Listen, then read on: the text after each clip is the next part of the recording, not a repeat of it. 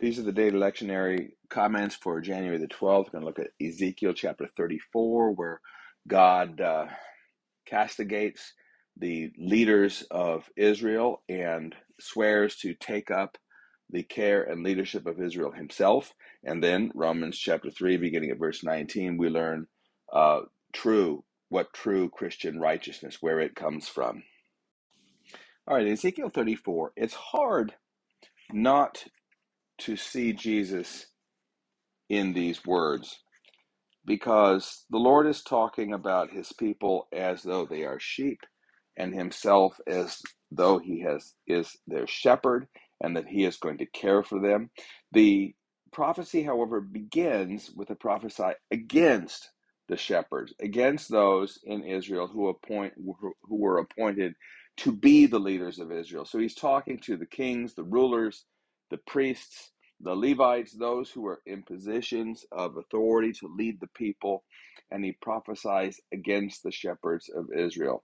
Why? Because they've been feeding themselves, and rather than taking care of the flock. Verse 3 says, you eat the fat.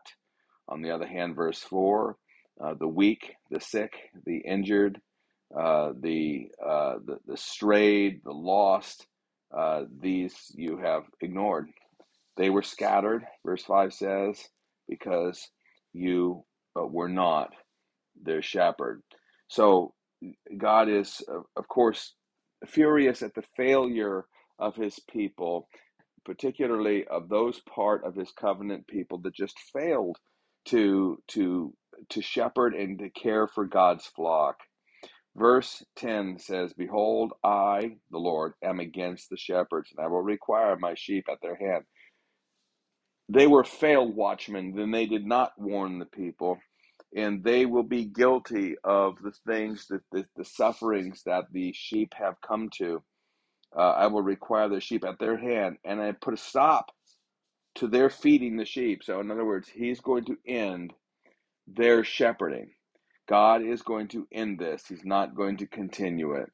Then he says in verse 11, I myself will search for my sheep and seek them out. I seek out my sheep. I will rescue them. I will bring them into their own land, verse 13 says. I will feed them. Look at verse 16. Isn't this beautiful? And it's just like what Jesus would say.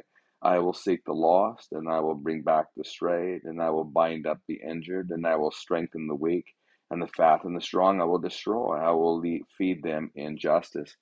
You know, when Jesus comes and he says, I am the good shepherd, it's a passage, really, it's this passage, probably more than any other, but there are other passages like it that Jesus is referring to. And nobody could hear Jesus say, I am the good shepherd, and not hear this ringing rebuke of the Lord against the leaders of his people.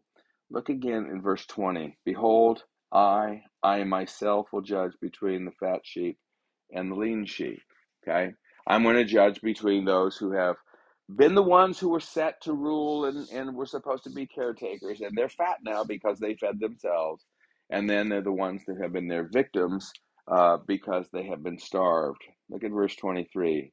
I will set up over them one shepherd, my servant David, and he shall feed them. Now, he doesn't mean David himself. Of course, he's referring to the king that shall come from the house of David, the perfect king. Now, note that Ezekiel is preaching to the exiles, and there is no king in power, and Jerusalem is destroyed. So this, he's really speaking not just of whatever the present king is, because there is no present king in power, but he is looking to the future, to time, as Isaiah said, when a child will be born and a son will be given, and the government will be on his shoulders. This is the son of David. So I'm going to set one shepherd over them, and he will be from the house of David, and he shall feed them. He shall feed them and be their shepherd. Verse 24, and I, the Lord, will be their God, and my servant David will be prince among them. I am the Lord. Now, isn't that a wonderful description of the New Testament kingdom of God? The Lord is our God, and our Lord Jesus Christ Jesus of Nazareth, the son of David, is prince among us, and he reigns over the world for the sake of the church and cares for the sheep. Jesus' whole ministry, when he talks about how he had compassion on the people as they came to him struggling with various illnesses and various problems, and he looked at them and he had compassion on them, the scripture says, because they were like sheep without a shepherd. But Jesus comes to be the good shepherd. And notice the interesting blend where uh, where is the line between God saying, I myself will shepherd them, and the son of David, who is prince among us, who is set up as shepherd over them. So where is the line between God and the son of David, the shepherd? This is why we go back to Psalm 110. The Lord said to my Lord, um, you know, this blending, this confusion, it becomes, it's not confusing once we get to the New Testament. But in the Old Testament, it is not always clear whether we're talking about the king that God will send or God himself. And then, of course, when we get to the New Testament, we find out that the king that God will send is God himself. So then it all is resolved. But at this time, the text just kind of goes back and forth, and you don't know whether it's the Lord himself that's going to be the shepherd, or whether it's going to be the one from the line of David who will be prince among the people, who will be sort of acting as his agent. And the answer is, well, both are true. God is going to shepherd his people, and he's going to do it in the person of this prince from the house of David, Jesus of Nazareth. So this wonderful passage from Ezekiel that points us forward to the New Testament, where Jesus will be the good shepherd and will begin shepherding his people. All right, now we're getting to Romans chapter 3, verse 19. And Paul has very carefully laid the foundations as he has evaluated human beings from the point of view of their own intrinsic moral worth.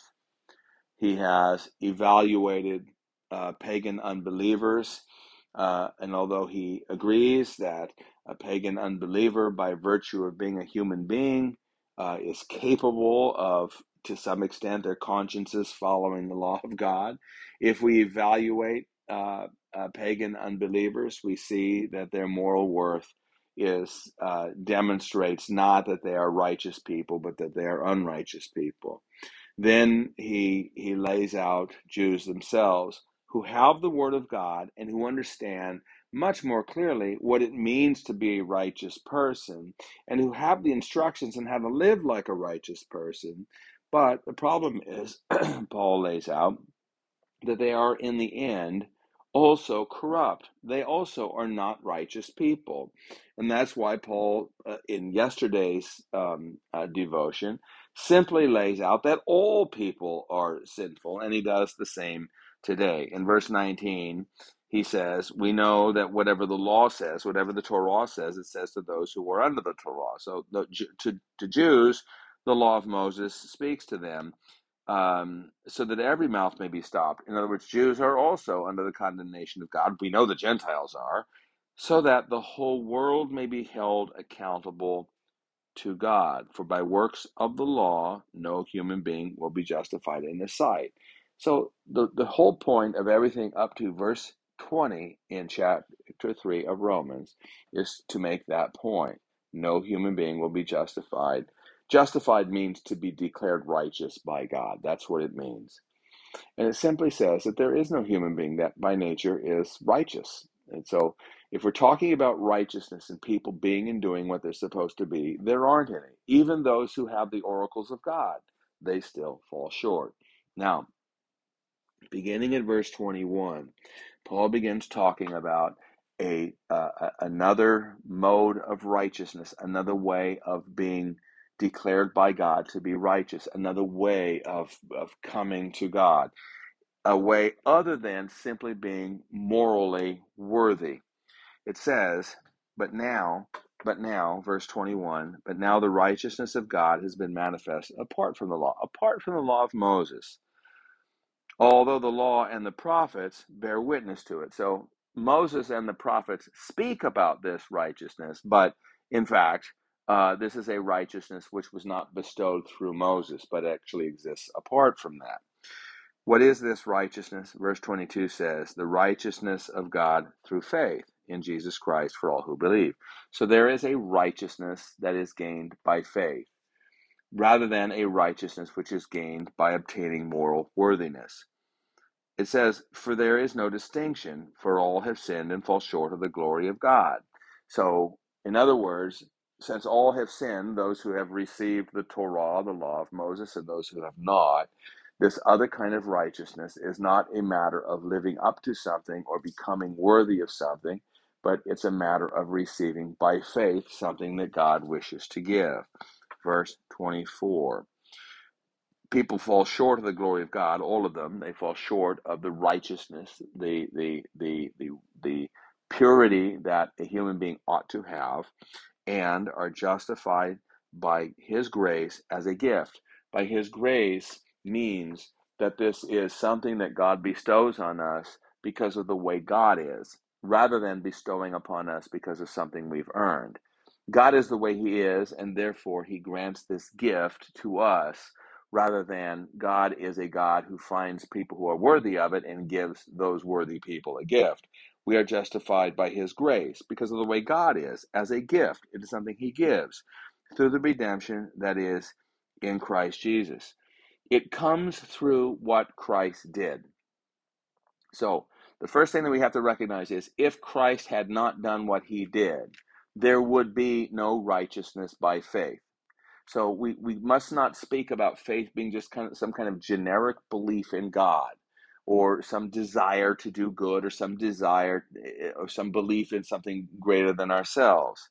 What we're talking about is the redemption that came through Jesus Christ, specifically through his death. It says, verse 25, whom God put forward as a propitiation by his blood. Jesus Christ, whom God put forward as a propitiation. A propitiation is a sacrifice that takes away sins. That's what a propitiation is. It is the sacrifice of Christ. In other words, the propitiation, the sacrifice which came through his death, by his blood. That's what that means. By his blood, to be received by faith. So, in other words, the righteousness which God wishes us to have is not something that we develop and build on our own, but it is something that, because of Christ's death, it is offered to us and we receive it by faith. Now, one way that people oftentimes completely misunderstand righteousness as it is taught in the scripture is that they believe that righteousness is a matter of moral purity and goodness that a human being exercises by following God's word and following God's commandments. Now, this makes perfect sense because, of course, God does command us to do all these things. What people don't recognize is that, follow them as you might, you still are not a righteous person, because you don't follow them properly. And the reason you don't follow them properly is because this is not a natural thing to you. You were not naturally a righteous person. So the first thing that a person who wants to be a Christian must understand is that true righteousness does not come to a human being simply by being a morally good and worthy person. It's not that being a morally good and worthy person would not be righteous. It's that we are not morally good and worthy people. So we need to understand that. The second mistake that people who want to be Christians but don't really understand what's going on is that what they do is they read here, they see it comes by faith, and they say, well, all you have to do is believe, and it's through faith that a person is declared righteous by God. And then what they imagine is that God really is redefining what it means to be a morally good person. It used to mean, or we might think, that being a morally good person is keeping the Ten Commandments and loving our neighbor and this sort of thing. But now God tells us that really all he wants from us is faith. All he wants for us to do is to believe in him and to trust him and to believe that he's out there. And if we do that, then we will show ourselves truly to be morally righteous people, because a morally good person will have faith in God. And so really what it's saying is, it's not 10 commandments, it's just one commandment, and the one commandment is that we should believe in God. And if we believe in God, then he will count us righteous. But that's not what this says. This says that we receive this gift by faith, the gift that comes through the redemption of Jesus, who is a propitiation, faith in his blood, in his death. So it is not just believing in God. What it is, it's believing that God, through Christ, has worked a way to free us from our sins and to become righteous. Forget for the time being how this works, only to understand that if Jesus had not died for our sins, there would be nothing to believe in. You can believe in God all you want, but there's nowhere where the scripture says simply believing in God is all he wants. There would be no trusting in God for salvation because there would be no promise of salvation if God had not actually provided for salvation. We are talking here about a promise of God that finds its fulfillment in the death and resurrection of Jesus. Believing and trusting in that promise, God gives to us what the promise is. And the promise is the forgiveness of sins and adoption by God and the gift of the Holy Spirit. So, actual righteousness is something that we get when we come to Christ, and coming to Christ we get because he died for us. This is not just another way of looking at being good, it's having faith. It's understanding it's another way of God giving to us what we cannot get for ourselves.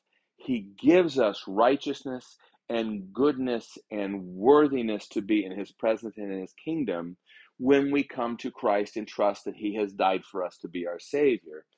It has nothing to do with your moral goodness. Your moral goodness is what has to be overcome. It's not the way you come to God. It's what God has to overcome in order to bring you to him. So that real salvation is something that comes not by us being good people, but by receiving from God what he has done for us. That's what Paul means by faith.